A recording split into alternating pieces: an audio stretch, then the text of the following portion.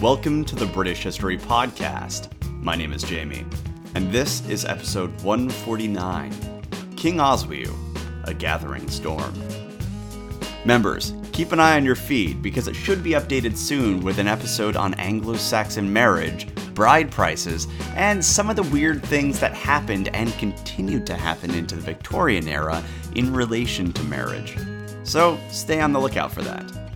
Alright, let's get you back into the mindset of the storyline since we've been talking quite a bit about cultural matters for the last 3 weeks. So, in late 655, following his victory at the Winwade, King Oswiu occupied and ruled northern Mercia, and thus now ruled over an additional 7,000 households according to Bede. Consider how much power that was conferring upon the king. We're talking about 7,000 hides of land. Think about how many churls and thanes now answered to him, and how much food rent he would now command, in addition to all the holdings that he had in Bernicia, and all the tributes that he was collecting from sub-kings. Now, he did allow King Penda's son, King Peda, to rule southern Mercia, and thus rule over the 5,000 families who lived there. And as you might remember, King Peda had a long history with Oswiu and his family. He was a personal friend of Oswiu's son, Alfrith. He had converted at Oswiu's and his son's suggestion, and he married one of Oswiu's daughters. King Peda was quite literally family, and in most families, that would be a good thing. But King Oswiu had already murdered his own cousin, and also dethroned and also might have murdered his nephew. This was a dodgy family to marry into. But at least his father-in-law would let him keep his southern throne following Mercia's catastrophic loss in battle. And given the fact that Oswiu's son, Egric, was held as a hostage prior to the Battle of the Winwade, it does make me wonder if perhaps Peda's rule over southern Mercia was secured in a hostage exchange. But whatever the case, the line of Penda was still ruling over at least part of Mercia. Well, it was for a few months. The thing is that King Peda had married Oswiu's daughter, and that is a bloodline you should probably keep a close eye on. Definitely closer than Peda was, at least. Because we're told that on Easter, King Peda was killed through the machinations of his wife. Now, why was this done on Easter? We're not sure. But as far as I can tell, you generally should keep your head down on Easter if you lived in Anglo-Saxon Britain. You had murders, assassinations, it's just a mess. Hell, even if you talk about Easter, that tends to cause strife, as was proven with Augustine's meeting with the British bishops. Easter is just bad luck. And this was back before Cadbury's eggs, so basically, there was no upside. Just strife, violence, and a day celebrating the fact that the Messiah is dead and has left Earth. It's just kind of a bummer. So yeah, until the British chocolate industry really started to get into the spirit of it, Easter just seems like it was a good time to hide out. So King Peda was dead, having ruled for less than a year. And that was probably not the wisest of choices because even Bede, who was firmly in Team Northumbria, thought Peda was the cat's meow. Peda was pretty damned beloved. So having him killed on Easter was probably not the best choice to make if you wanted to be winning any popularity contests. But on the other hand, while some kingdoms did seem to approach kingship as a sort of popularity contest, it doesn't seem like the line of Ida tacked in that direction. They opted for more, of an iron fist and ruthlessness. And in Oswiu, we see the growing culture of the Northumbrian ruling dynasty come to its ultimate conclusion. All the traits that made Northumbrian rulers brutal and powerful were condensed in this man. When I think about it, he's a bit like a boss battle at the end of a video game. Where you think you've got the boss beat, but then he changes into his final form and just hands you your ass. Well, Oswiu was sort of the line of Ida's final form. And now that Peda was dead, he was free to install his own rulers over the people of Mercia. Northumbrian domination was complete. The Mercian dynasty was ousted from power, and the supporters of the victorious Oswiu were moving in quickly to fill the power vacuum. And so now, Oswiu was truly ascendant. He ruled Bernicia and all of Mercia. and so tens of thousands of individuals were under his rule. And he had sub-kings sending him tributes, and his son ruled the era. King Oswiu was rich and powerful on a scale that's hard to imagine. However, this is Oswiu we're talking about. And while he might have been happy to put his son on the throne of Deira, he was probably also troubled by the fact that that same son was a bit cozy with the recently deceased Peida. They were close friends. So, things might have been getting tense in the house of Oswiu, especially around the holidays. And frankly, the additional wealth and power came with additional problems. Like a great man once said, mo money, mo problems. And in 657, Oswiu's nephew, King Talorgan of Pictland, had died. Now, Talorgan was Eanfrith's son. Do you remember Eanfrith? He was the stupid son of Aethelfrith who went to King Cadwallon and tried to act like a king and negotiate peace, even though he didn't have a kingdom. And Cadwallon was in a killing mood, and so he put this non-king to death. Well, before Eanfrith apparently was dealing with a bout of suicidal thoughts, or just raw stupidity, and all but begged Cadwallon to kill him, he had a son with a Pictish princess, and that son ended up becoming the king of Pictland, and his name was Talorgan. And overall, that had been pretty good for Oswiu, because from everything that we're told, it looks like Pictland was subject to Oswiu and was paying him tribute. But in 657, his nephew had died, and King Carnate IV had taken the throne. And this was a problem for Oswiu because he didn't have a familial connection to this new king. And it's quite possible that Oswiu found himself embroiled in a struggle to once again secure overlordship over Pictland. Because much like Penda, it looks like Oswiu was forming an empire. Only in Oswiu's case, he was going one step farther by ousting the ruling class of Mercia and replacing them with people loyal to his position. Well, like we talked about in the stratification and concentration of power episodes, these dynasties tend to be rather jealous of their power and don't give it up lightly. And this move seems to have really irked the ruling class of Mercia. Specifically, it bothered three thanes: Imin, Aefa, and Eadbert. And despite his ruthlessness, Oswiu was not invincible. And he was a bit overstretched, trying to establish complete control over Mercia through the placement of his new ruling class, and also quite possibly distracted by a fight with Pictland. And so, in this environment, we're told that three Mercian nobles, Imin, Aefa, and Eadbert, grabbed the last son of the great King Penda and hid him somewhere in the kingdom. Now, that might seem a bit cowardly or unkingly, right? I mean, kings should be out there leading battles and being out in front, not hiding somewhere while others do the fighting for you. However, you have to consider the situation that they were in here and who they were up against. The line of Ida was aware of the power of dynasties, and since at least Aethelfrith, they had demonstrated that they were entirely willing to go to extreme lengths to wipe out entire rival bloodlines. So if Penda's son was easily found, you could be sure that he would be the sole target of Oswiu's warriors. Hell, Oswiu had already successfully sent an assassin to kill his own cousin after peace was established. So do you think he'd even hesitate over this kid?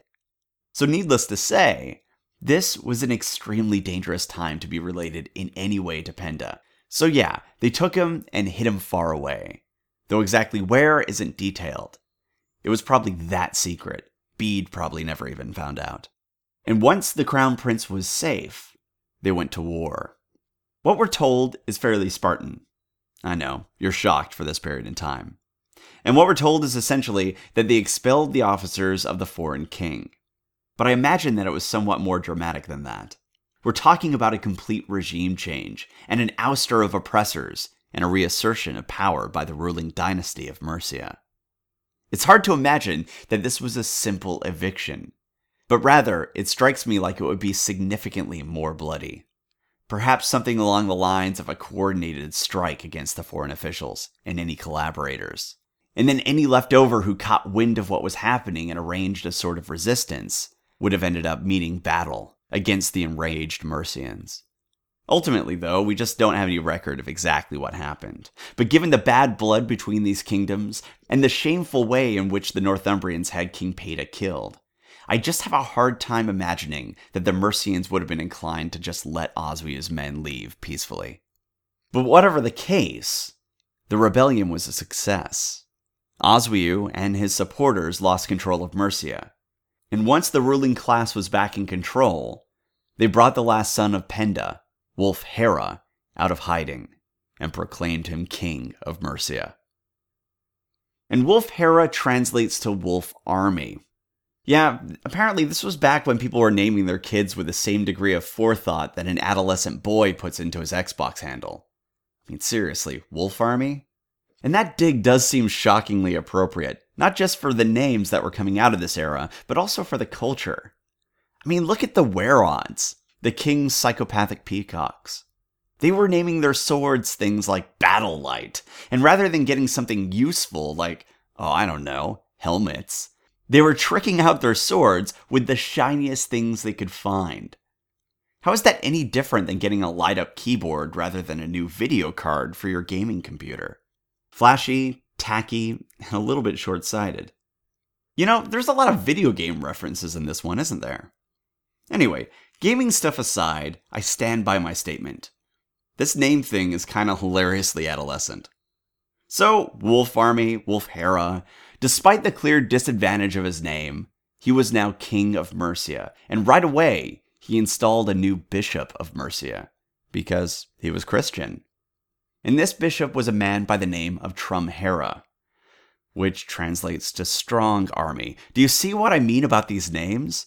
Anyway, in the space of days to weeks, Wulf-Hera had gone from an outlaw living in hiding to a king who ruled and collected food rents from over 12,000 households. Not only that, but the Mercian leadership rallied around this king, as did the people. And that was a big problem for Northumbria, because while Penda was certainly a great war leader, ultimately, it was his war bands that brought him victory in battle. And now many of those same war bands were King Wulf-Hera's. Dislodging him from the throne wouldn't be easy, and it's unlikely that he would fall for the same sort of ambush tactics that his father had. So Oswiu had been pretty much tossed out on his ear, and was once again only the king of Bernicia. And if you learned anything about Oswiu, it's probably the fact that he didn't seem overly interested in being just the king of Bernicia. And this probably made his son, King Alfred of the Era, rather nervous. And if it didn't, it should have. Seriously, I know some of you have pretty rough backgrounds, but spare a thought for the poor family of King Oswiu. That was not a good place to be. And speaking of that family, in 660, Egric, the son of Oswiu who was so loved that when he was taken hostage, Oswiu didn't even hesitate to attack, even though that very likely could have ended with Egric's death. So yeah, father of the year here. Anyway, we're told that in 660, Egric of Northumbria was forced by his father to marry Aethelthryth, the daughter of the deceased King Anna of East Anglia. It's hard to divine exactly what Oswiu had in mind with this move, but it seems pretty clear to me that he was still working on establishing his empire, and was working on building dynastic claims to East Anglia, and perhaps was also looking to firm up a potential alliance with the kingdom through this marriage, especially since they had both been aggrieved by Mercia, with both kingdoms having lost kings in battle with the Mercians. And the fact that this marriage happened so quickly after the Mercian rebellion, and the fact that we don't have any records of a quick strike to dislodge King Wulf-Hera from power, makes me think that King Oswiu was probably quite overstretched at this point in time, and that he, along with the other kingdoms in the east, were really nervous about the possibility of Mercia re-establishing their power.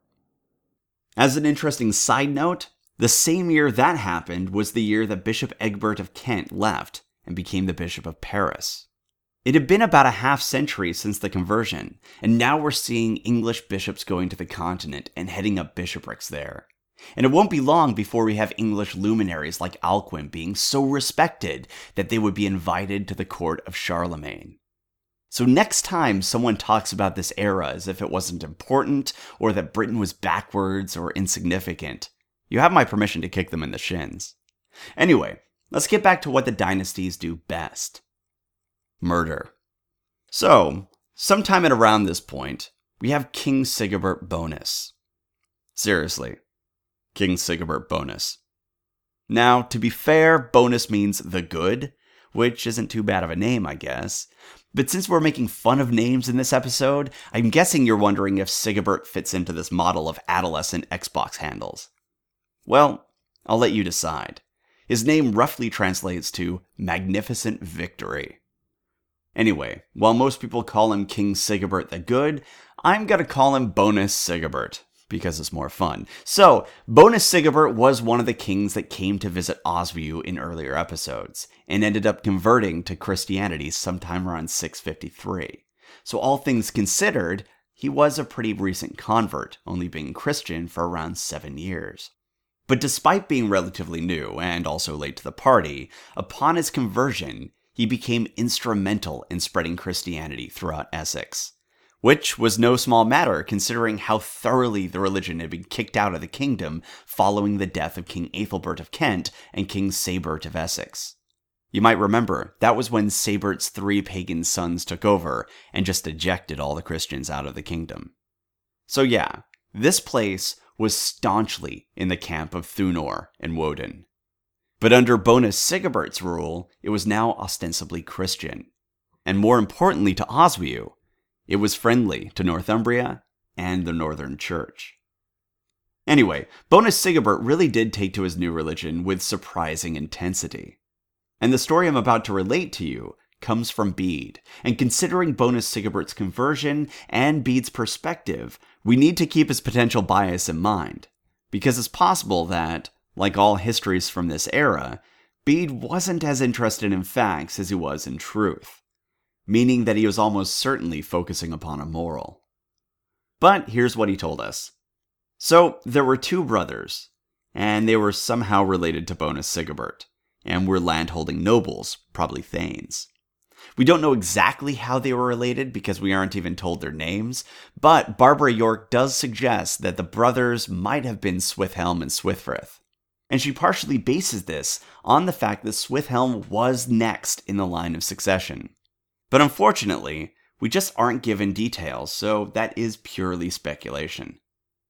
But we do know that one of the brothers was excommunicated by Bishop Cedd, and he was excommunicated for being unlawfully married. Now, exactly what was unlawful about the marriage is not specified, but given the Anglo-Saxon habit of marrying their stepmothers, I could hazard a guess. Anyway, excommunication was a really big deal. I mean, no one could eat with him, they weren't even allowed to enter his house. It pretty much cut you entirely out of society. But Bonus Sigebert, being extremely bonus, decided to disregard the excommunication and accept an invitation to the brother's house. And don't forget that this was back in the days when kings would travel around and accept hospitality at various homes within their kingdoms as they collected their rent. So despite the excommunication, Bonus Sigebert was on his way. And Bishop Cedd apparently heard about this because he intercepted the king and tried to stop him. Sigebert begged for forgiveness and prostrated himself before the bishop, but he would not be dissuaded from seeing his excommunicated family member. We aren't told exactly why he wouldn't be dissuaded. Maybe this was politics, he needed the Thanes on his side, or maybe he was just really, really forgiving. He did take to this religion very staunchly. But whatever the reason, this really did not sit well with the bishop.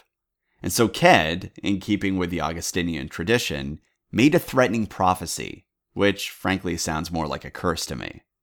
And the prophecy was this: the king would die in the brother's house. Now, we don't know what Bonus Sigebert said in response. For example, we aren't told if he said, "Wow, that is really dramatic and more than a bit of an overreaction. Are you low on blood sugar? I think we've got a candy bar with us." But whatever he said, we do know what he did. He went on his way and stayed with the brothers. And there he was killed. According to Bede, the brothers killed Bonus Sigebert because they hated his forgiving nature. But to me, that sounds much less like fact and much more like trying to tie things up into a moral. In this case, the moral is, don't be so forgiving that you disobey the clergy and spend time with excommunicated people. And speaking of disobedience to the clergy, what is with these bishops cursing fellow Christians? Bonus Sigebert seems like he was a good and pious king. The British bishops were good and pious men who just disagreed on political matters, haircuts, and the date of Easter. So did Cedd and Augustine really need to go and curse them? It just seems a bit hard.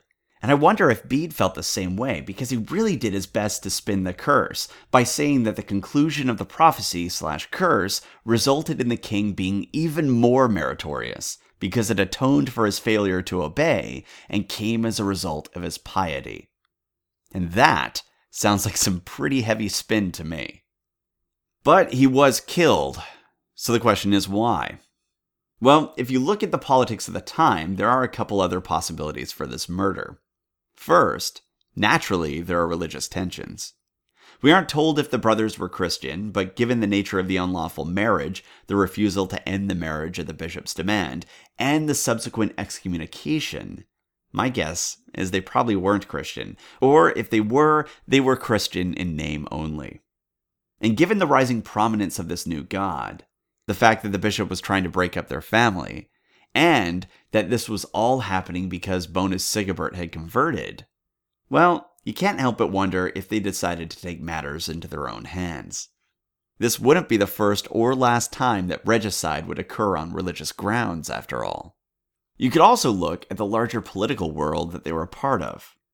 And they were part of the ruling dynasty and nobles themselves, so they would have been well aware of what was going on in the kingdoms around them. And so they certainly would have known that Northumbria, and King Oswiu in general, was something of a problem for the other kingdoms of the Heptarchy. And Bonus Sigebert was very much in Oswiu's pocket. So perhaps this was an explicit rejection of Northumbrian power. After all, this was happening at right around the same time that Mercia was throwing off their shackles as well. So now would be the time to make a move, if they wanted to make one. And we do see that Northumbria was less involved with the politics and religious matters of Essex immediately following the murder. And instead, Essex started to get cozier with the neighboring kingdom of East Anglia. So maybe that was a factor in this. Anyway, so now King Swithelm reigned over Essex. And upon taking the throne, he traveled to East Anglia, converted, and was baptized by Bishop Cedd, the same bishop who threatened Bonus Sigebert. Things were changing in Essex. But while that's interesting for Essex, it's more important for our story of Oswiu, because his power was certainly starting to weaken. Mercia had rebelled. His nephew in Pictland was dead. And now his ally in Essex had been murdered. His empire was definitely starting to develop cracks.